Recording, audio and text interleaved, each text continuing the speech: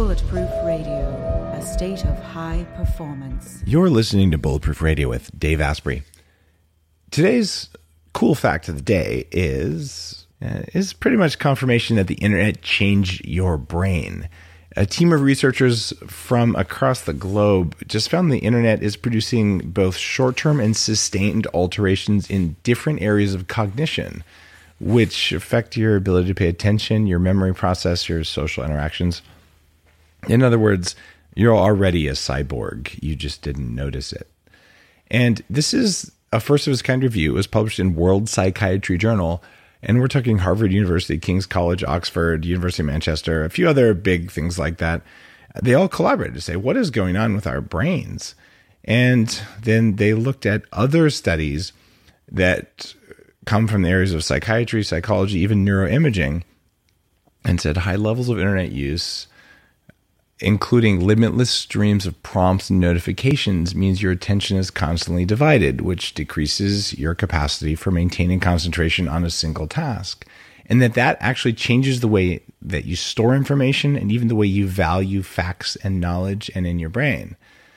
And they're basically saying, we don't really know what this is, but we have, quote, deep concerns about the potential impacts of increasing internet use on the brain and how it's altering the structure, the functioning of your brain, as well as the social fabric. So what did you do? Stop using the internet? No.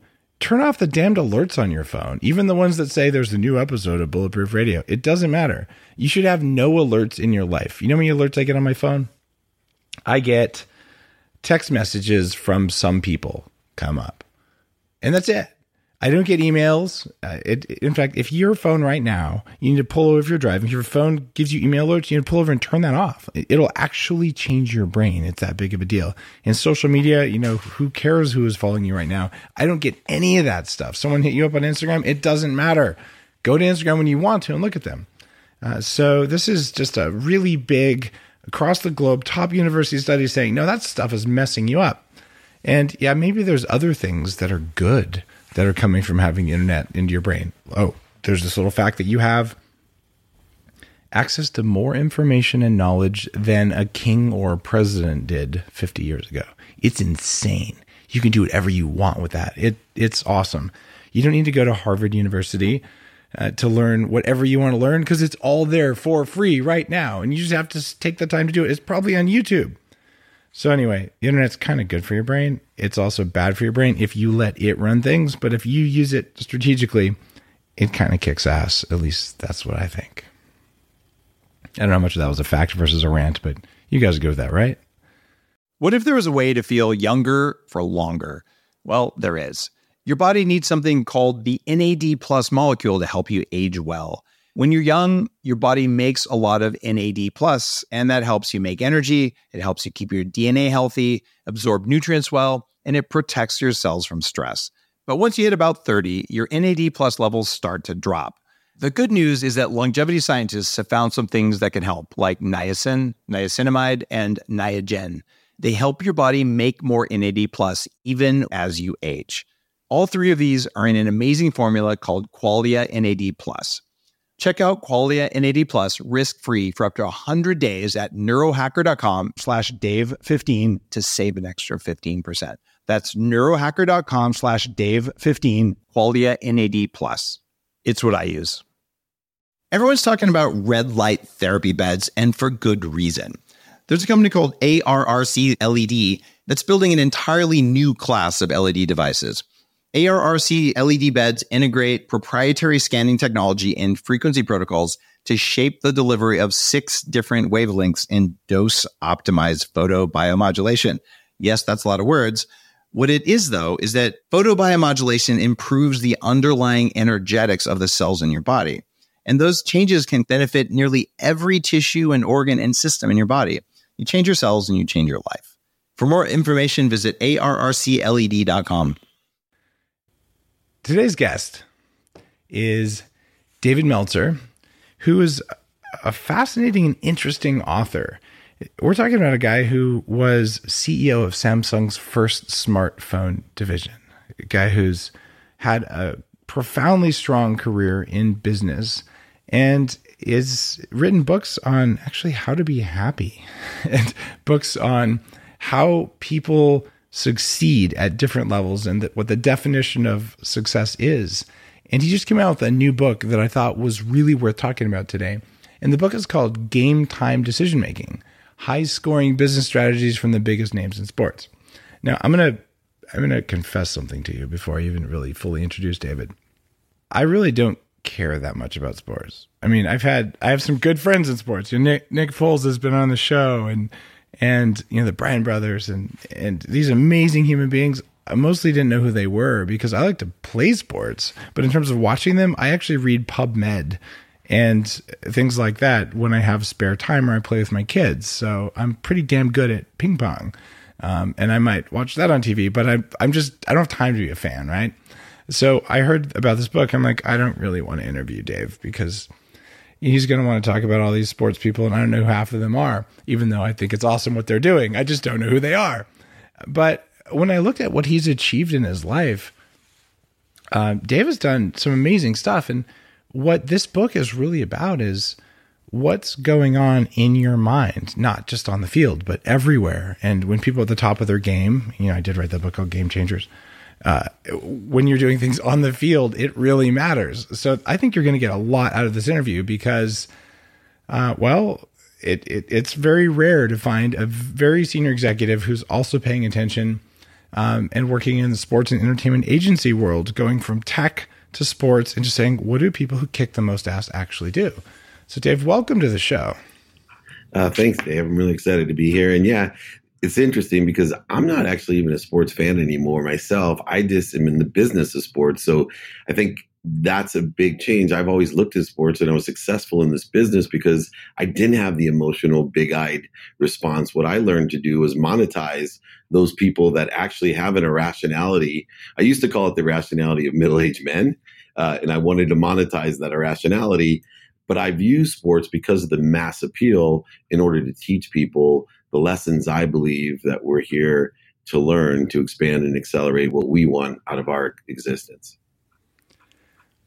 Now, you've had a strange path to get here because, I mean, you not only had all these career successes, you sort of went bankrupt. Yeah, sort of. Yeah, I did go bankrupt. You yeah, actually did. Yeah. And that was your first book. It's like, hey, here's how I had to come back, not just from having money, but from having money and a spiritual practice to make me successful. And that's kind of cool how you worked with Lee Steinberg, and we're talking Jerry Maguire level stuff.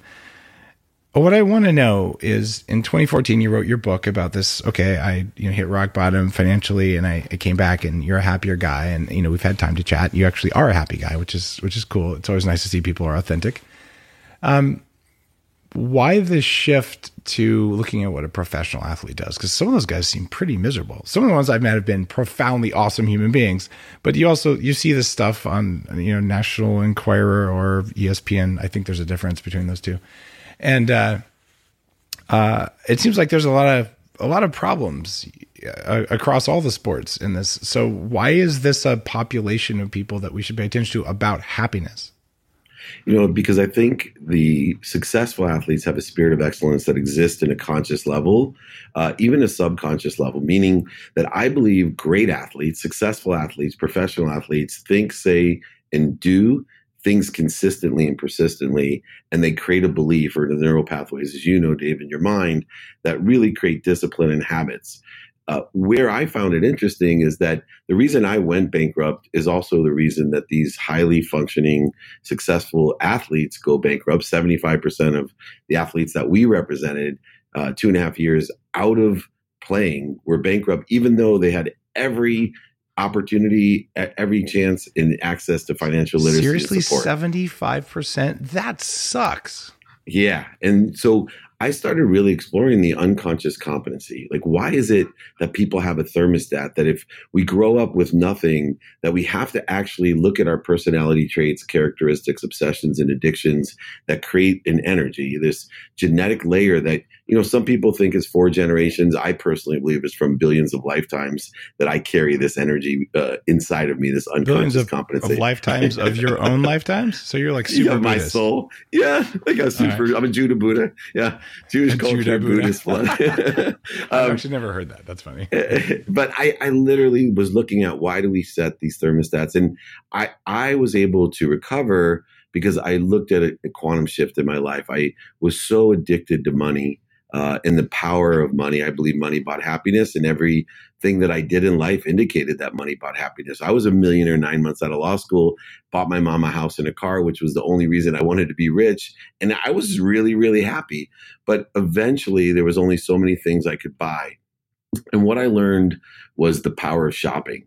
And not just on a pragmatic level of, going from a green card to a platinum card to a black card where I could go on Amazon and there's different powers of shopping. I learned that if I shopped for the right things, that it would make me happy. And that a lot of athletes and celebrities, they shop for the wrong things and they end up miserable on drugs and even suicidal. But people look up to these people. So we have to now create some sort of learning curve that just because you're great on the field doesn't mean you're great at all things off the field. So what are the brands I shouldn't shop for? Well, for me, it was the Ferraris and the Porsches and they're my lessons, right? I believe we're here to learn lessons, and the lessons keep on coming until we learn them. Manifesting itself in pain is a good indicator whether we've learned those lessons or not. I believe truly, though, that faith is like a green card, a platinum card, and a black card. And faith to me was that aggregate of thinking, saying, doing, believing, and the genetic side of my personality traits, characteristics, obsessions, and addictions that created a frequency that no matter what I did, really attracted with action, right? Attracted, if I got out of my own way, cleared the interference, what I wanted. I think it's so funny that so many times in our lives, we can plant a seed for tomatoes. We're not surprised when tomatoes come, but I see so many people planting seeds for what they don't want, and they're super surprised when bankruptcy comes. I had planted seeds my entire life for bankruptcy, even though my actions and everything resulted in over $100 million, right? I didn't lose like a penny. I mean, it was a lot of money that I lost. Okay. How do you actually lose $100 million? Good. And it's in the book. So people ask, so number one, go ahead and surround yourself with the wrong people and the wrong ideas. That'll be a catalytic event to lose everything. But when you make bad assumptions, and here's the assumption I made, I didn't need any help. I was Midas. I was millionaire 9 months out of law school, multimillionaire by the time I was 30. I never, literally, every job I took, everything I did was a financial success. When I owned a golf course, a ski mountain, 33 properties, a ton of stock, I got into a lawsuit, and my ego, my need to be right, my need to be offended, all these different needs of my ego, I went through all my liquidity trying to prove I was right in a huge lawsuit, knowing without a doubt in my mind that I could borrow against $40-50 million of equity that I had with my private bank. Meanwhile, when I needed cash, I went to my bank, I made that bad assumption, and I said, hey, can I get $5 million? And they said, no. I almost fell over. I said, excuse me, I have equity. Give me a line. No, the bank's not doing well. And, we're not borrowing on, non-stated income on straight equity on properties. We're going to have to go through and do due diligence and take all this time. Well, meanwhile, I'm start looking there. They needed to take more time. I went to go look for more money. Pretty soon, nobody was giving money. I missed one payment. And then the whole thing started, you miss one payment, you're not able to borrow any money. I can't sell stuff fast enough.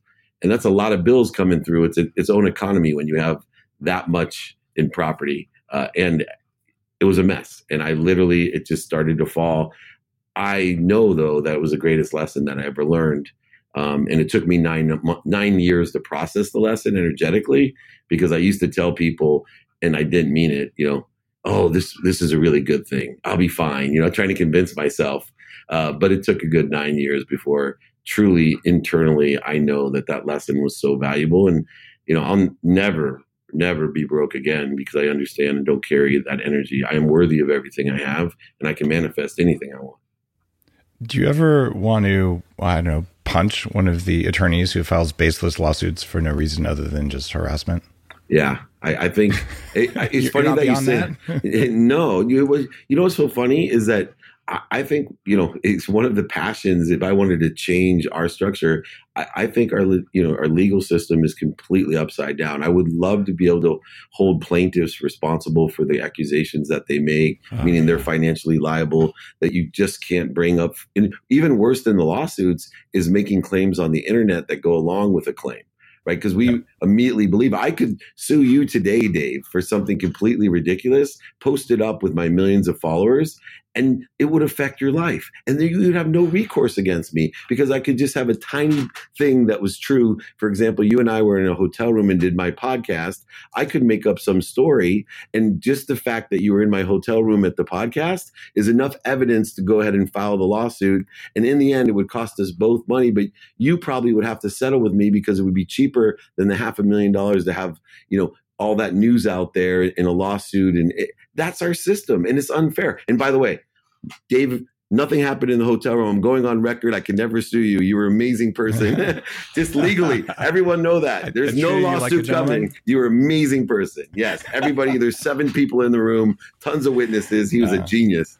No, it's funny. I don't go in hotel room meetings with people. I always have the door, like the lock on the door thing open, so that the door doesn't close. Because I've never actually not done that because it just removes any possibilities, right?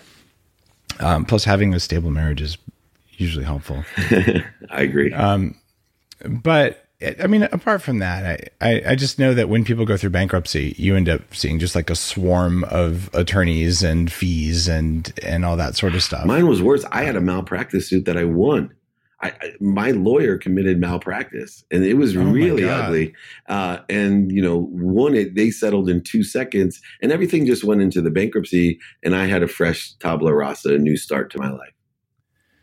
So let's talk about forgiveness. Right? I mean, this is something I've spent a lot of my time on. 40 Years of Zen is very focused on that. You said it took you 9 years to go through and process all this stuff. Did you have a specific switch or trigger, or maybe it's forgiveness, maybe it's something else that let you turn off all that? I mean, a lot of crap comes out in your mind when you're going through, like, you have this one picture of the future, and all of a sudden, I know because I lost $6 million I made when I was 26, and it messed with my head. It was really traumatic. So what did you do?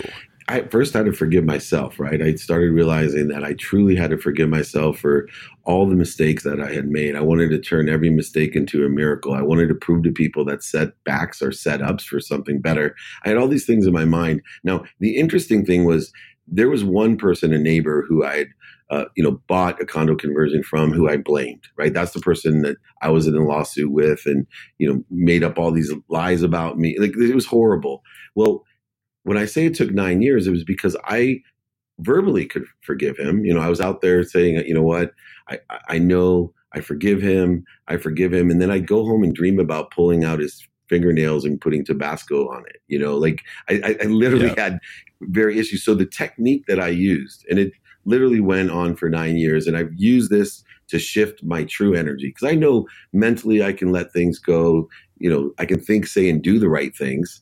But if I can't shift my true energy, then I'm going to have hateful feelings, and it's going to attract hateful and attacking thoughts. So what I do, and this is very woo-woo, I don't know if it's Zen enough for you, but I closed my eyes and I looked at the guy that I hated, and I started thinking about all the good things about him. I thought he was a really good dad. He was a community guy. Like, he had a lot of good qualities, and I find the light in him with my eyes closed. And every night I used to cover him as I was hating him, and I'd find the light, I'd cover him, and then I'd picture the true loves of my life, my family, and I'd combine the light of the two. And then I'd take the light and hold it over me in my mind's eye until I physically felt a shift of energy. And slowly but surely, just like working out, Dave, it actually shifted my energy and dissipated the actual feeling. Not what I thought, said, and do, or even believed. There was actually a feeling of tenseness, of anxiety, of hatred, of attack every time I thought of the guy. And it finally dissipated to the point where I went up to him at tailgate one time, and I walked up to him and thanked him, right? I thanked him at a pure energy, and he was freaked out because obviously he hadn't processed his feelings for me. You thought you were gonna punch him? He sure did. He flinched, and I just grabbed his hand with both of mine, and I just said, I just need to thank you because you helped me learn the greatest lesson of my life that has truly shifted my perspective. And I wanted to thank you so much. And I walked away. And it wasn't I was just thinking, saying, and doing, believing it. I actually felt grateful. And that's what I try to do with things so I don't manifest or attract what I don't want.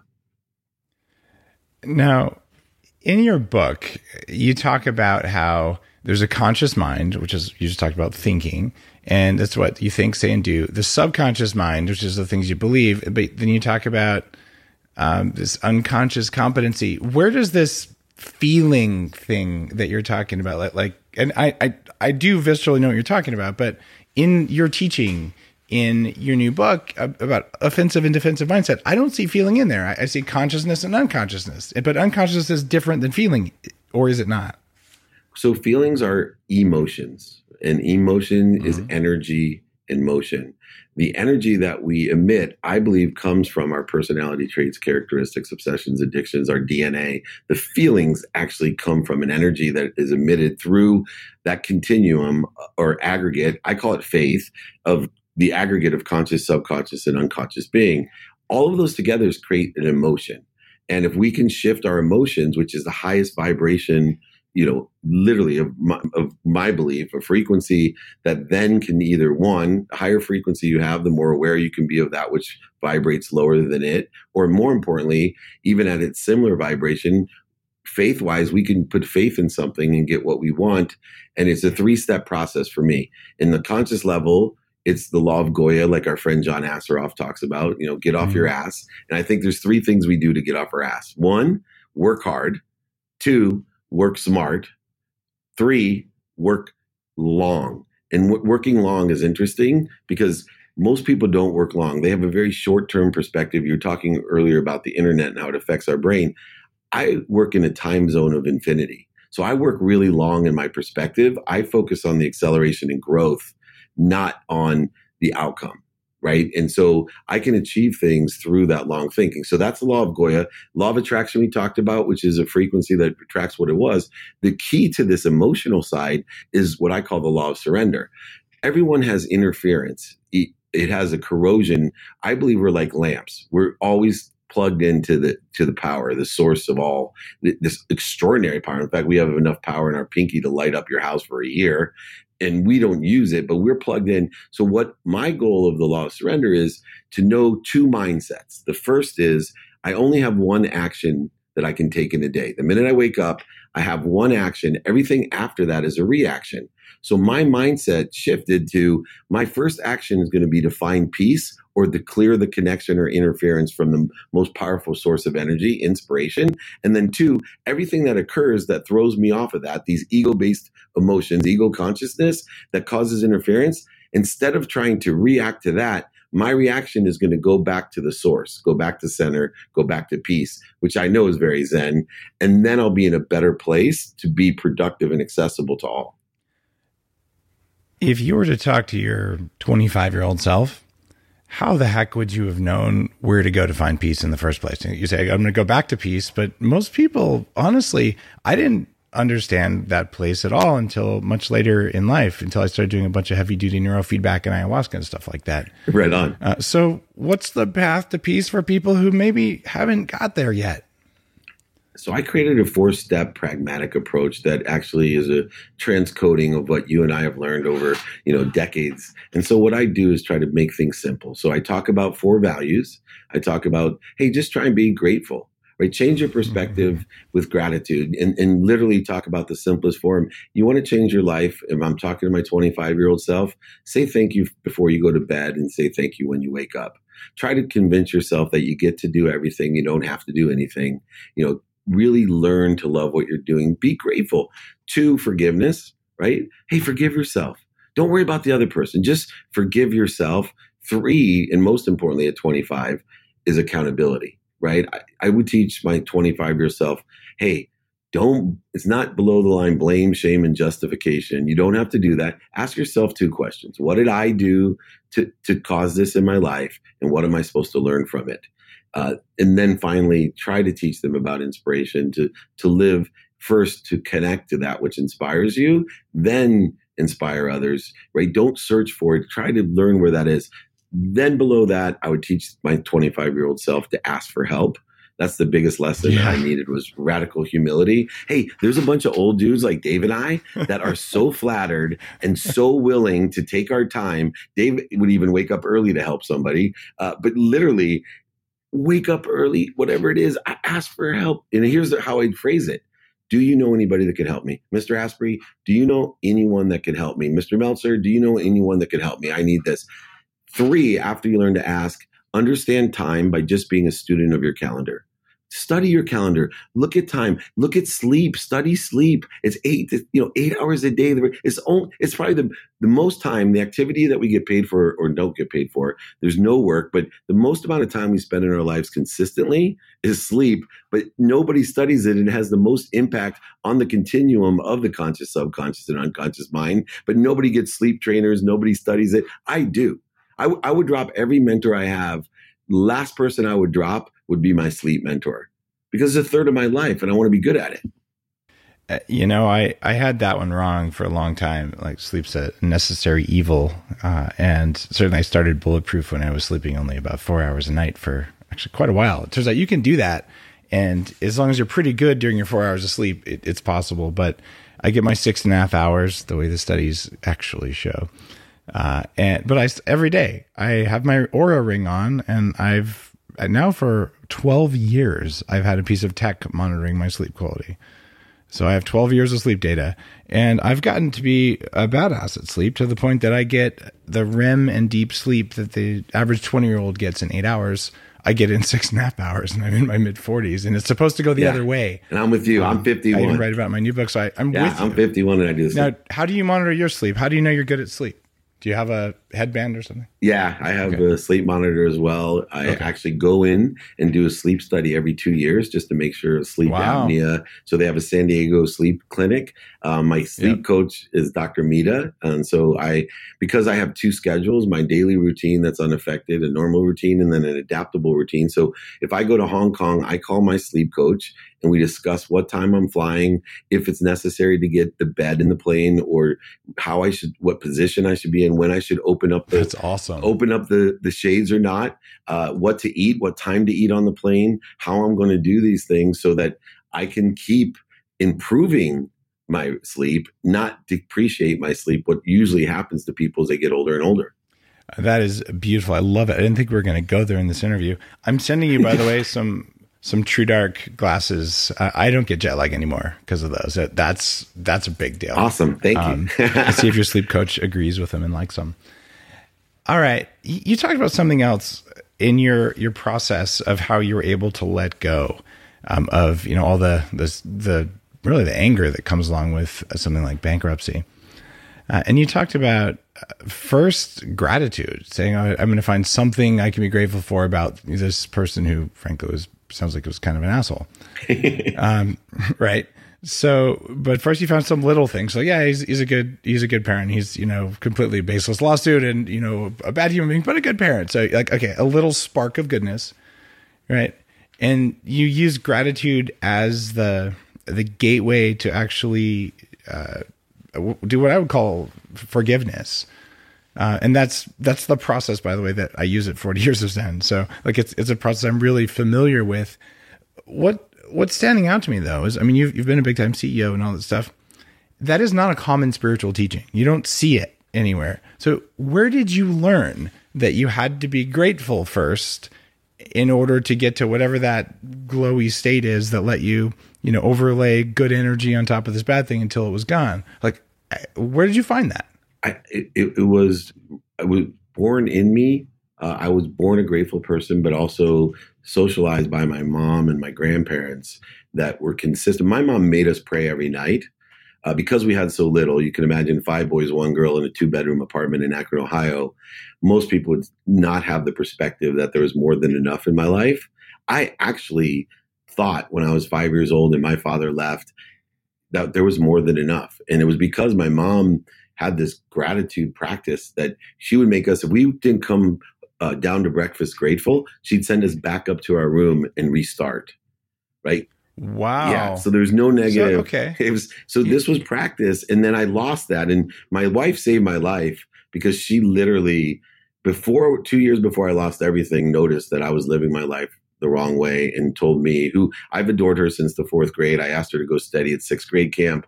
I pursued her through high school. Wow. She hated me. High school, college, law school. And finally, I bumped into her in Mexico. And for some reason, there was finally a connection and forgiveness by her for the egg I threw at her when I was 12. But this woman who I would die for, and it's the best choice or decision I've ever made, told me that she was not going to be with me, that either I start practicing and take stock in who I was and what I wanted to become, or I better start practicing being lonely.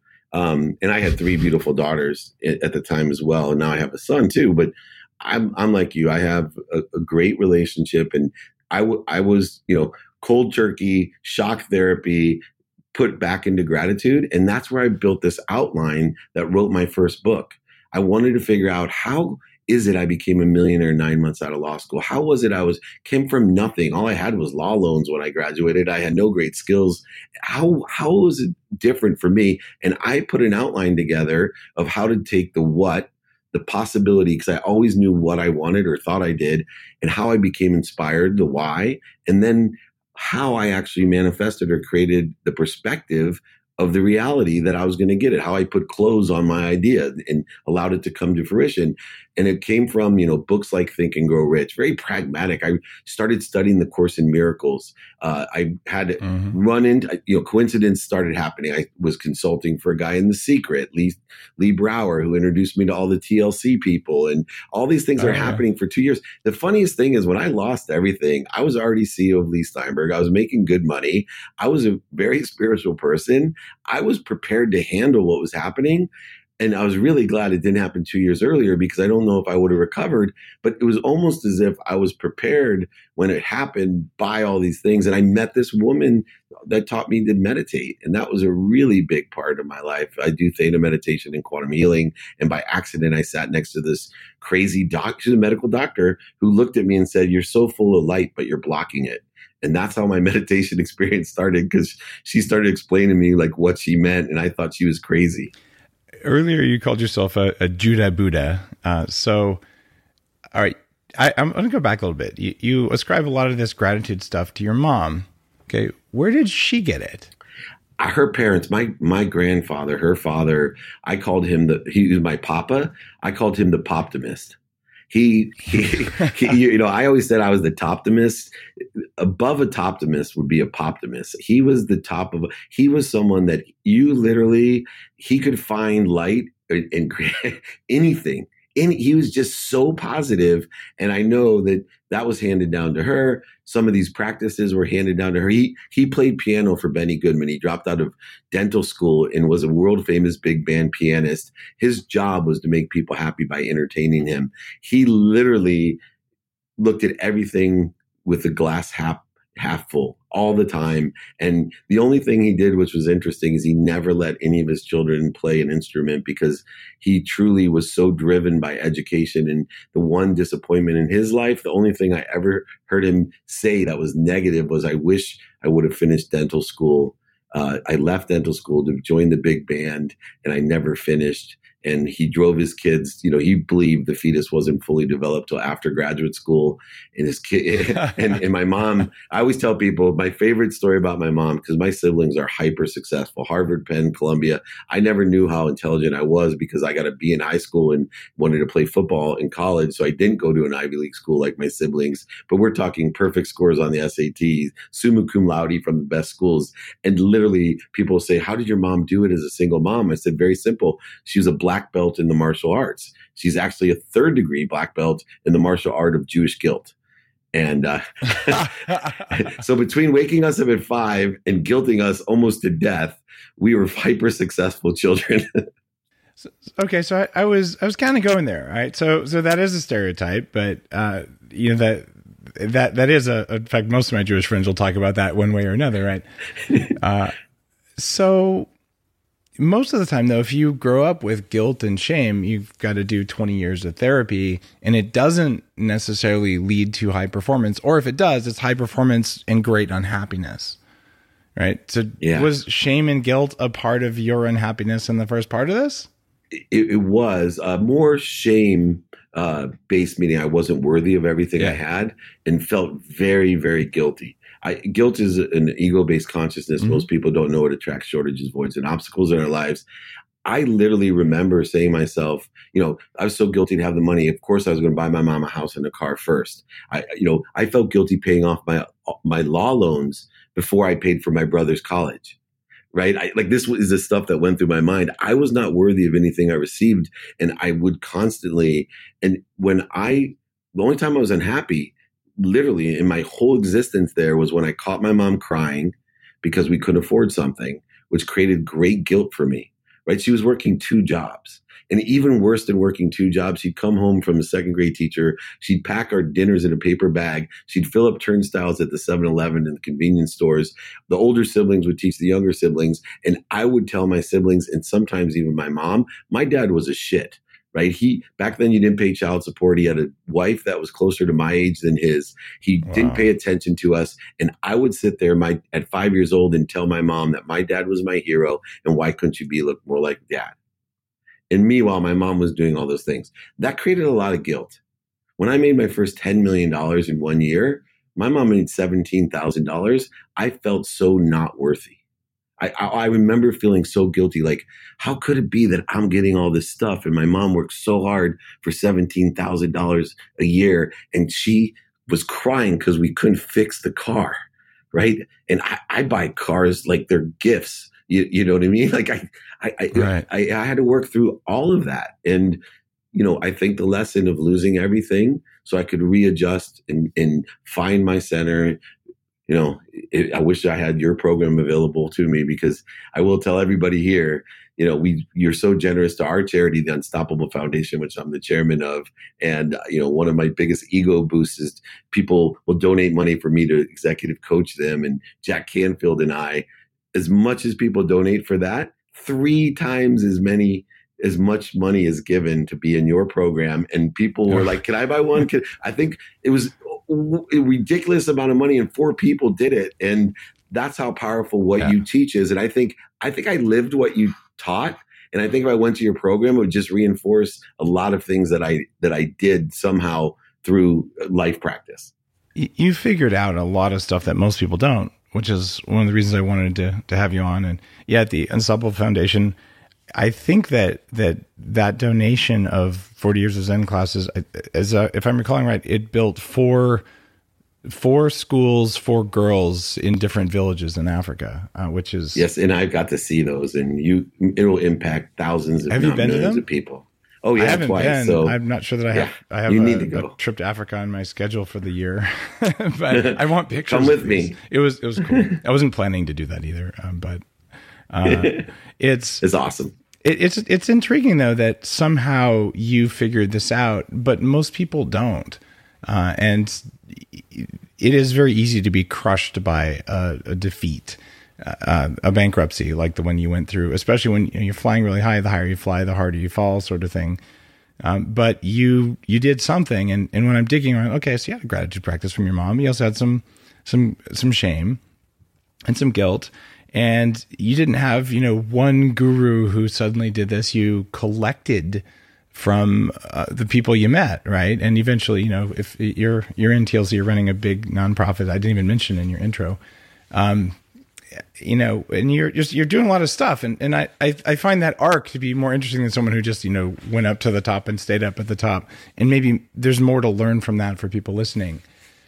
And you've said some other things, and some of these are almost a little bit cliche, and certainly it's in my Game Changers book as well. But you say you are who you hang with, but the way you put it is, show me your friends and I'll show you your future.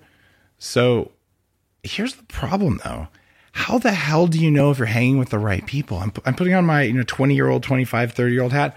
I hang out with the people who are my roommates, people who are in my classes, people who I work with. How do you go about when you're just getting going? What's your advice? Maybe it's from athletes in your new book. Great. That's a really great thing, because I think there's two things we can do when you're young and we're forced to be around our roommates in our dorm room. We're forced to sit next to somebody in class. We're forced to be on the basketball team with somebody.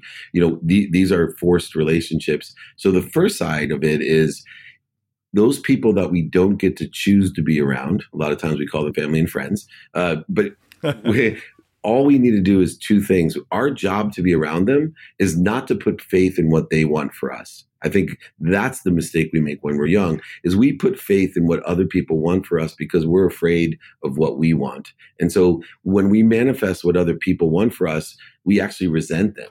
And so it damages the relationship. So where do we go with other people that we have to be around? We go to understanding and we pray for their happiness. So whatever opinions they have, my goal is to learn lessons from them and understand them.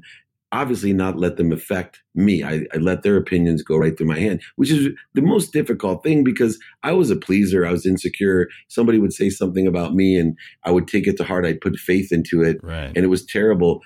The other side is to choose. When you say, show me your friends, I'll show you your future. I use a pragmatic thing. I said, look, what you want in life, if you want a lot of money, then go find friends or mentors that are in the position or situation you want to be in. The people you get to choose to be around, Yep.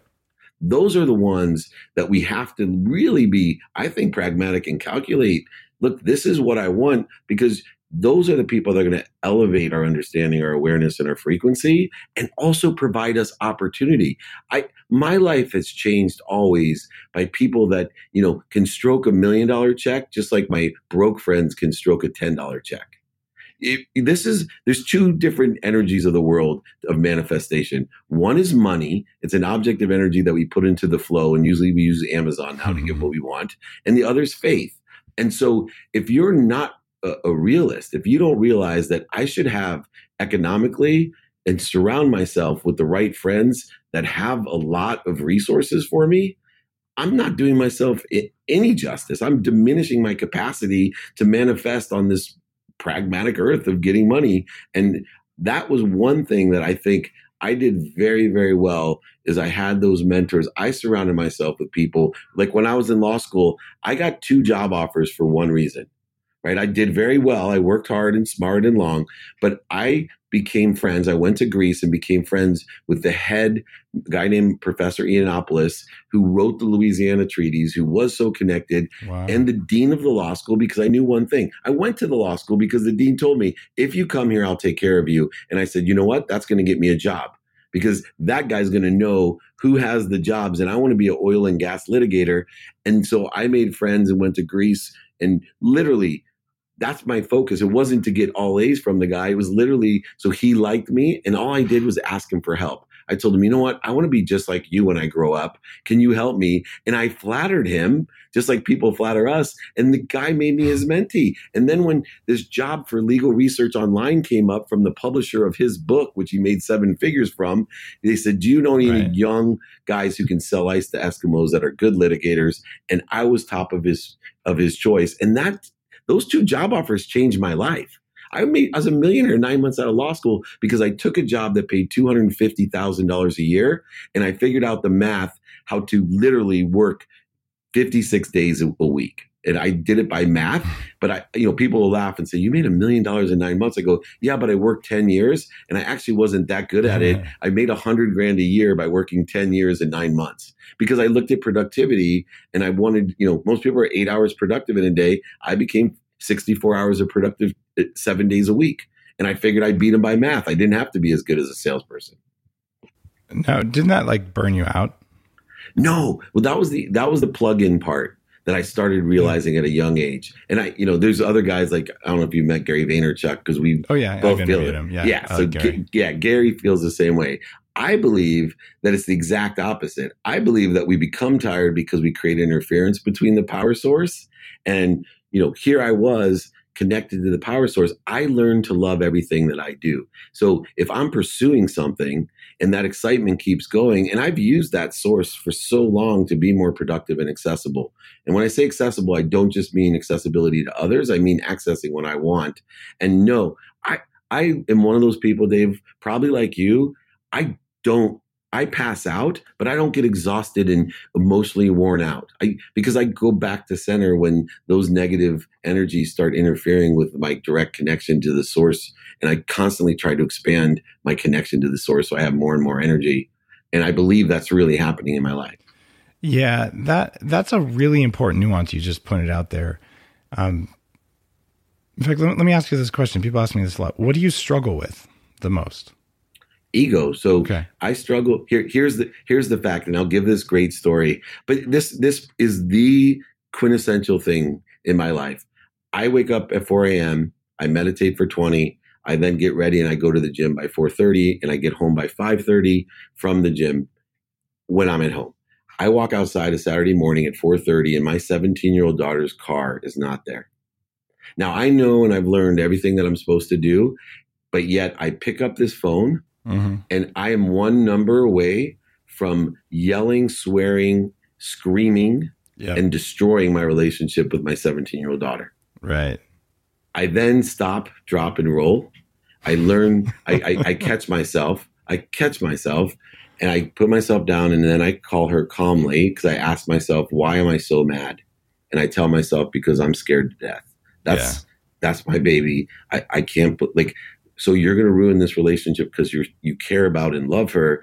Then treat her like you care about and love her. Don't treat it like you hate her. So I call her calmly and say, where are you? She says, I'm in bed. I'm like, where? In our house. Where's your car? It's at the grocery store. Kids were drinking. You told me, Dad, if kids are drinking, that I'm better off to Uber home. And I'm just listening to you. And I'm like, I am so sorry I woke you. Go back to bed. I'm proud of you. Now, that's years and years of thinking. The biggest problem or challenge I have is that we are here to learn lessons. If I learn the lessons, they'll stop coming. But here's the trick. No matter what lessons I've learned, and this is the biggest challenge I believe for everyone, I'm going to forget every lesson I learned from time to time. Whether it's gratitude, forgiveness, I'm going to forget those lessons. So how well practiced, how strong is the muscles that I have to try to remember? And I have the capability of remembering all lessons at any time. And because of the internet, I can access the lessons at any time. But no matter what, I can't give myself an egoectomy.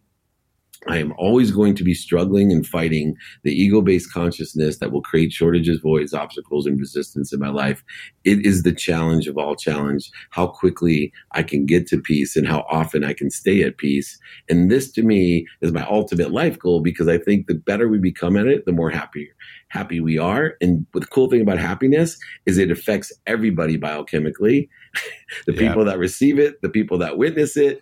And we can change the world if we figure out systematically, mathematically, scientifically happiness and get better, work those muscles to stay at peace and not live in ego-based consciousness of fear. That's a pretty powerful answer. Now, what's the difference between struggling with something and then working on something? Like, is constant vigilance a struggle, or is struggle itself an ego thing? Yeah, so I believe that within every struggle is ego, right? Because you would have to want something that's missing. Okay. I believe that if you're pursuing something, there's always ego involved. And where I like to go with that to understand the distinction is fear. And you gave a speech at the TLC with your lion creature, I forget his name, that represented the ego. And I learned so much from that, because I learned about the actual basics of the ego and of fear and all of that. And what was interesting is I looked at it on a sports level and said, so many athletes tell me that they're motivated by fear.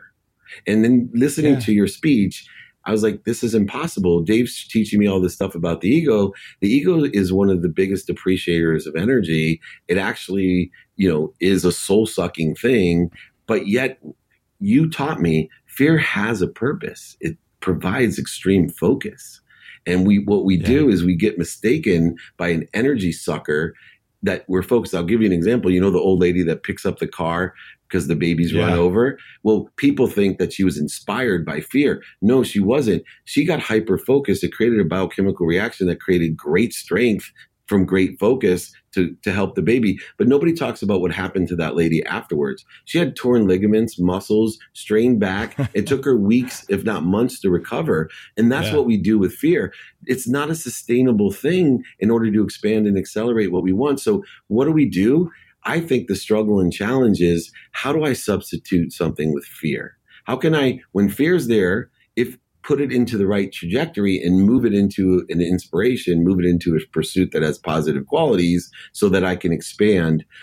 But at its core, when you have a challenge or a struggle to get something, when you're pursuing something, you still have a perspective of just enough or not enough.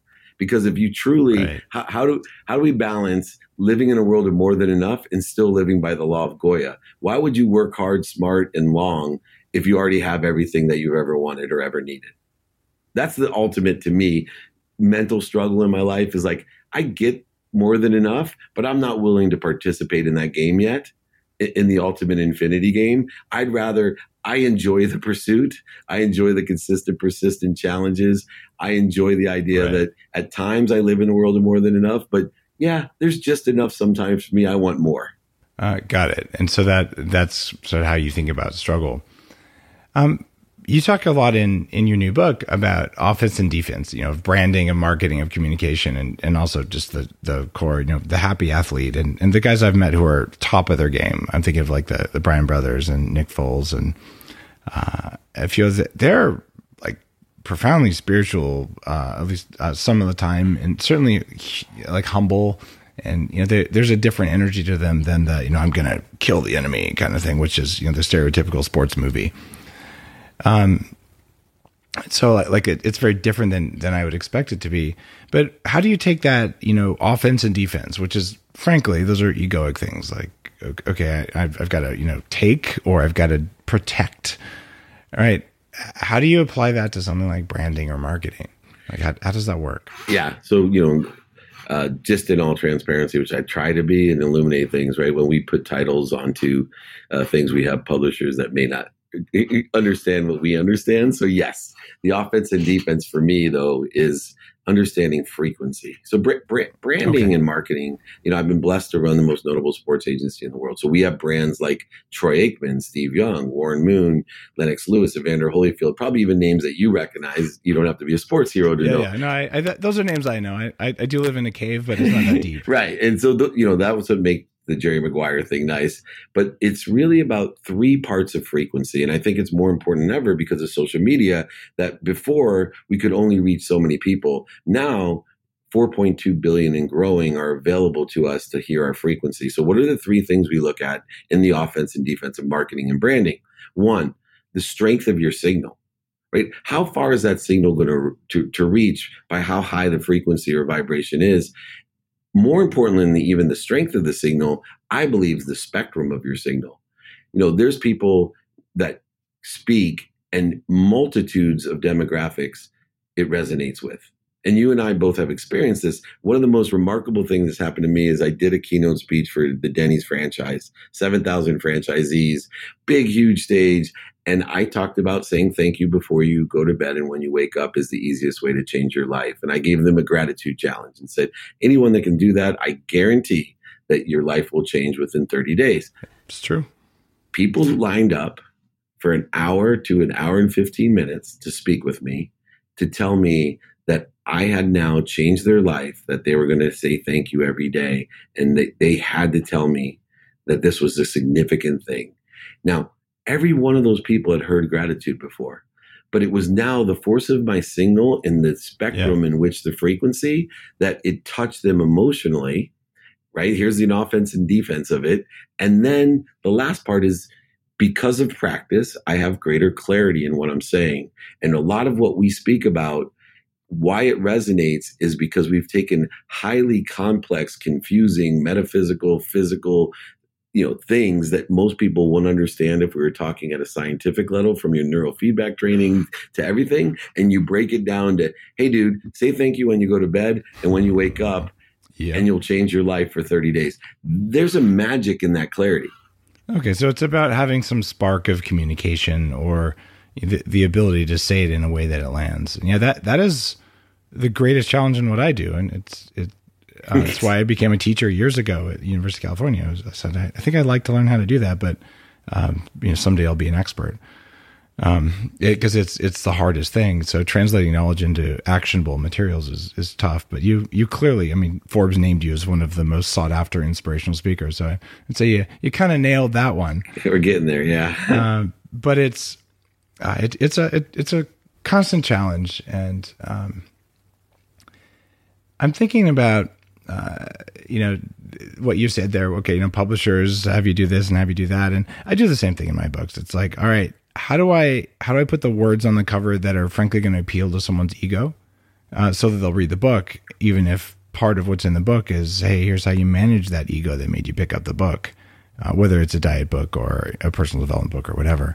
And it sounds like you kind of did the same thing. But yeah, my next book's worse because it's going to be "Don't Do Business with Dicks."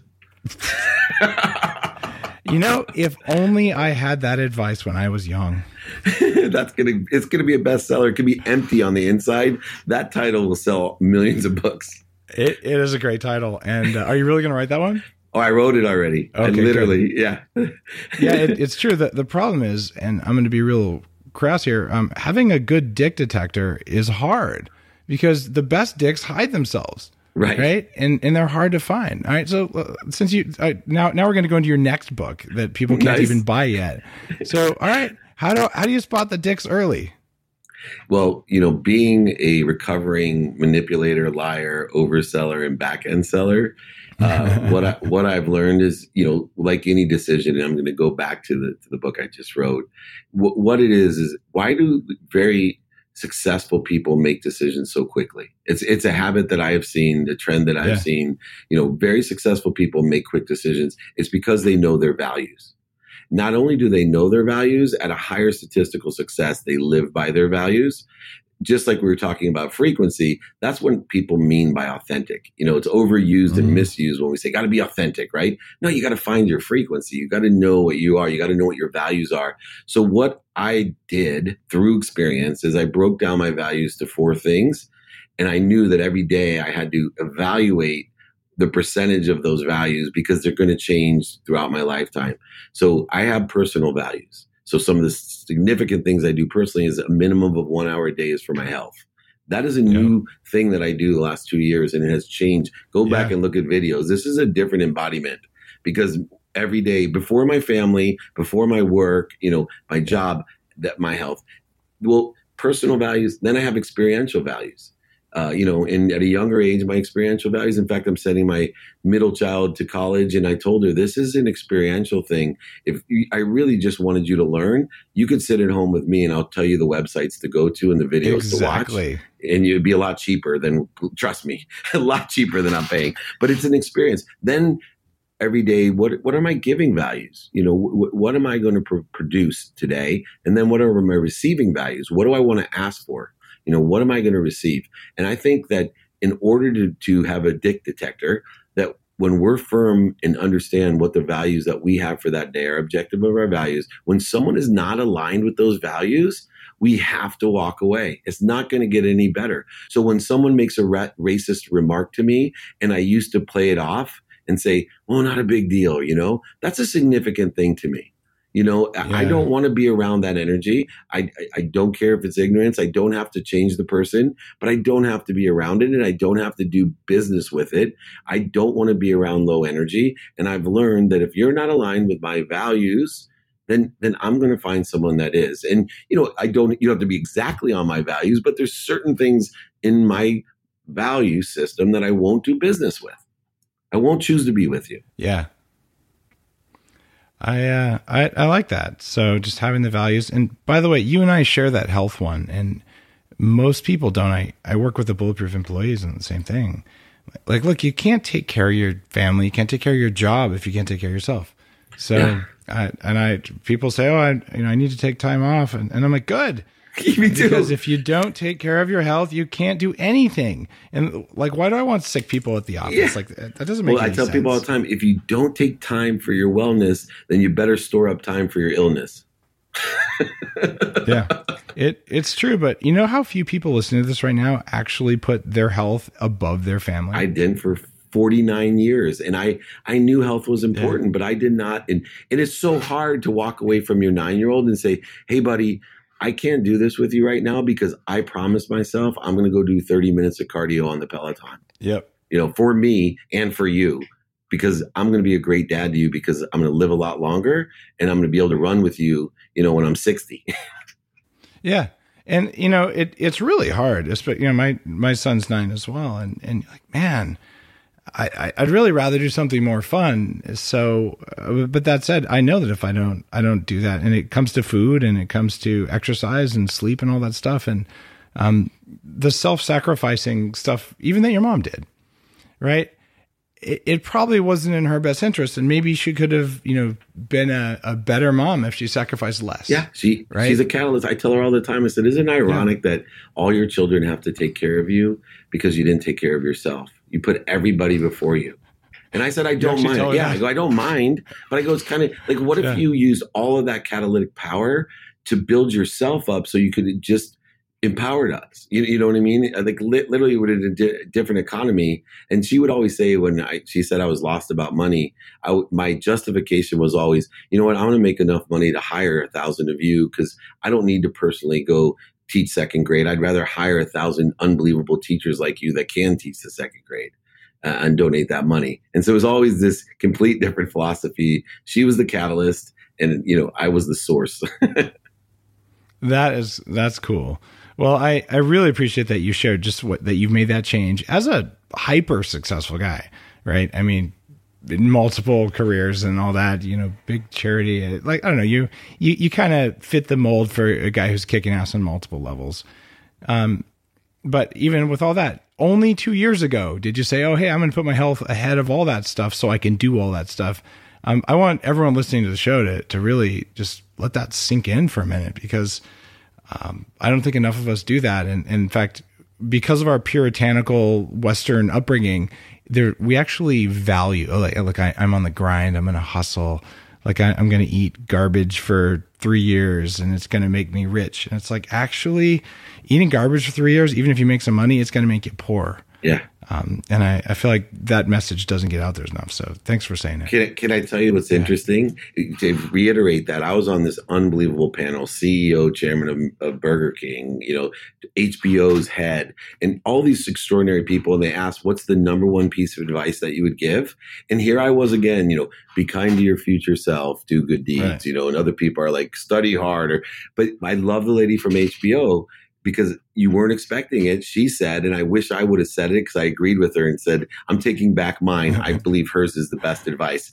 She said, find something that you love to do for your health that you can do your entire life and do it every day. Wow.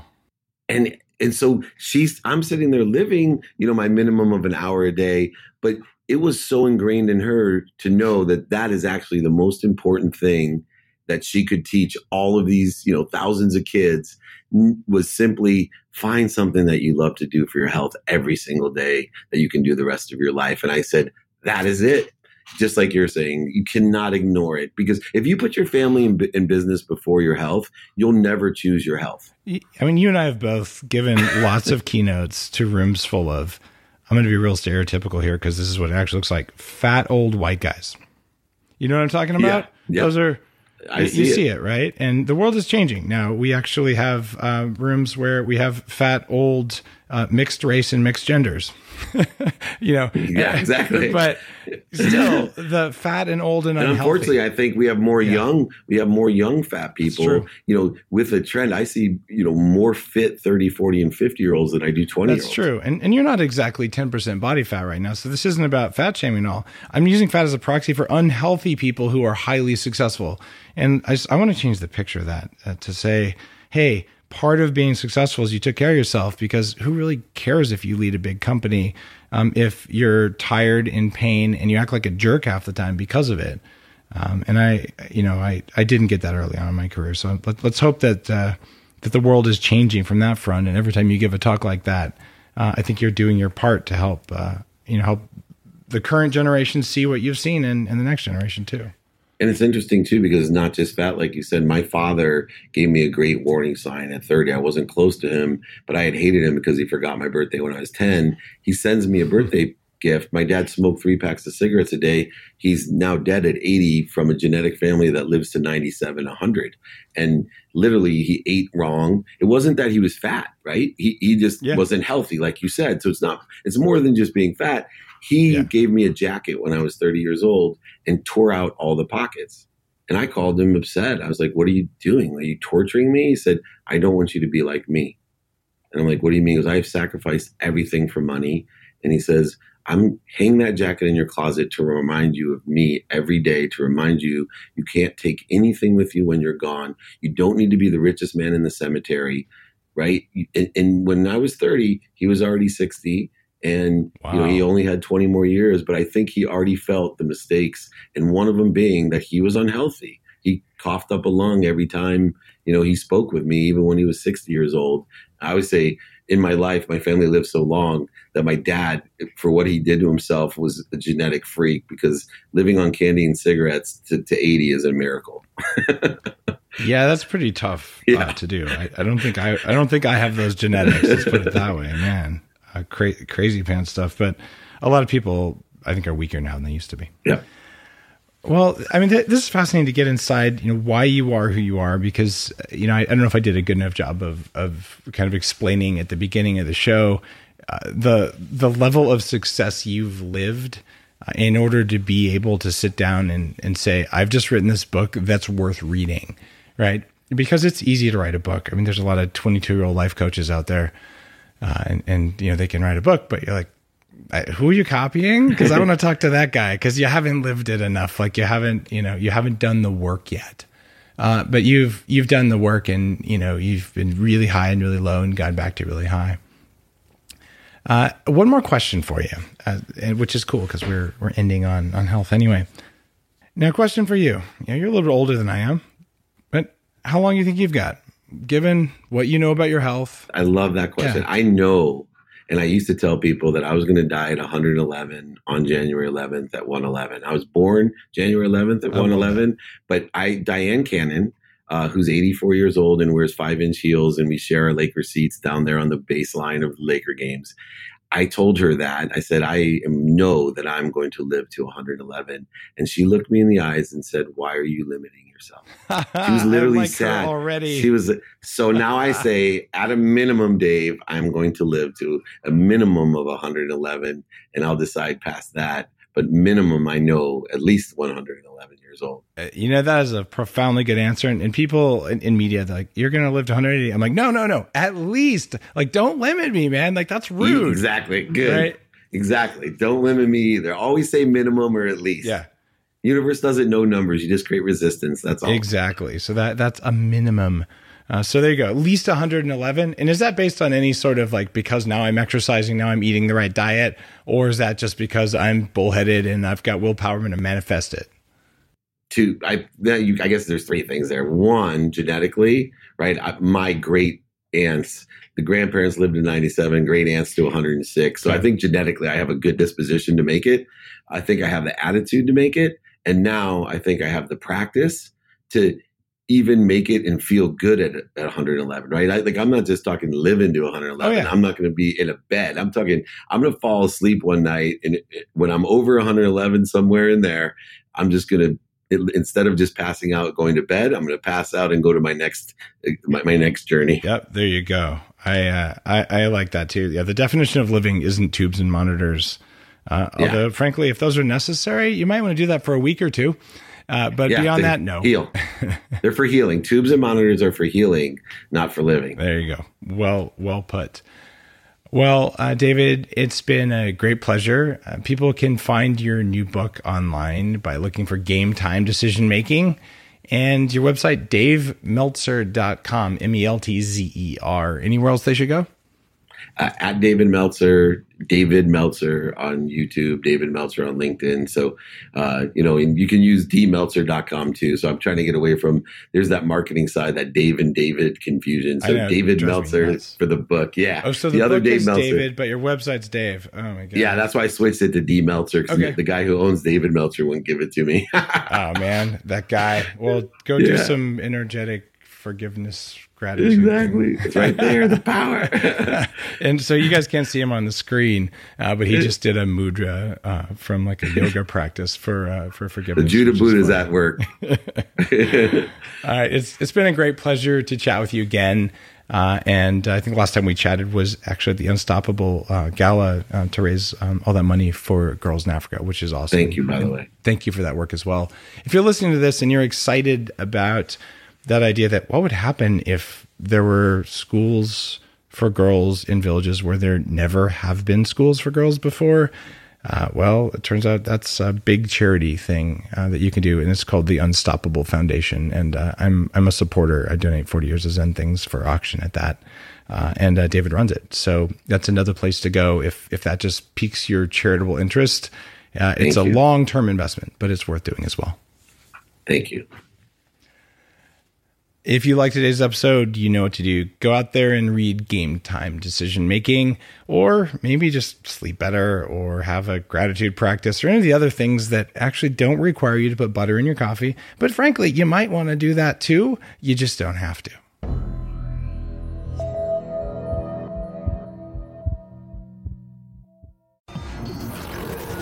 The Human Upgrade, formerly Bulletproof Radio, was created and is hosted by Dave Asprey. The information contained in this podcast is provided for informational purposes only and is not intended for the purposes of diagnosing, treating, curing, or preventing any disease. Before using any products referenced on the podcast, consult with your healthcare provider, carefully read all labels, and heed all directions and cautions that accompany the products. Information found or received through the podcast should not be used in place of a consultation or advice from a healthcare provider. If you suspect you have a medical problem or should you have any healthcare questions, please promptly call or see your healthcare provider. This podcast, including Dave Asprey and the producers, disclaim responsibility for any possible adverse effects from the use of information contained herein. Opinions of guests are their own, and this podcast does not endorse or accept responsibility for statements made by guests. This podcast does not make any representations or warranties about guest qualifications or credibility. This podcast may contain paid endorsements and advertisements for products or services. Individuals on this podcast may have a direct or indirect financial interest in products or services referred to herein. This podcast is owned by Bulletproof Media.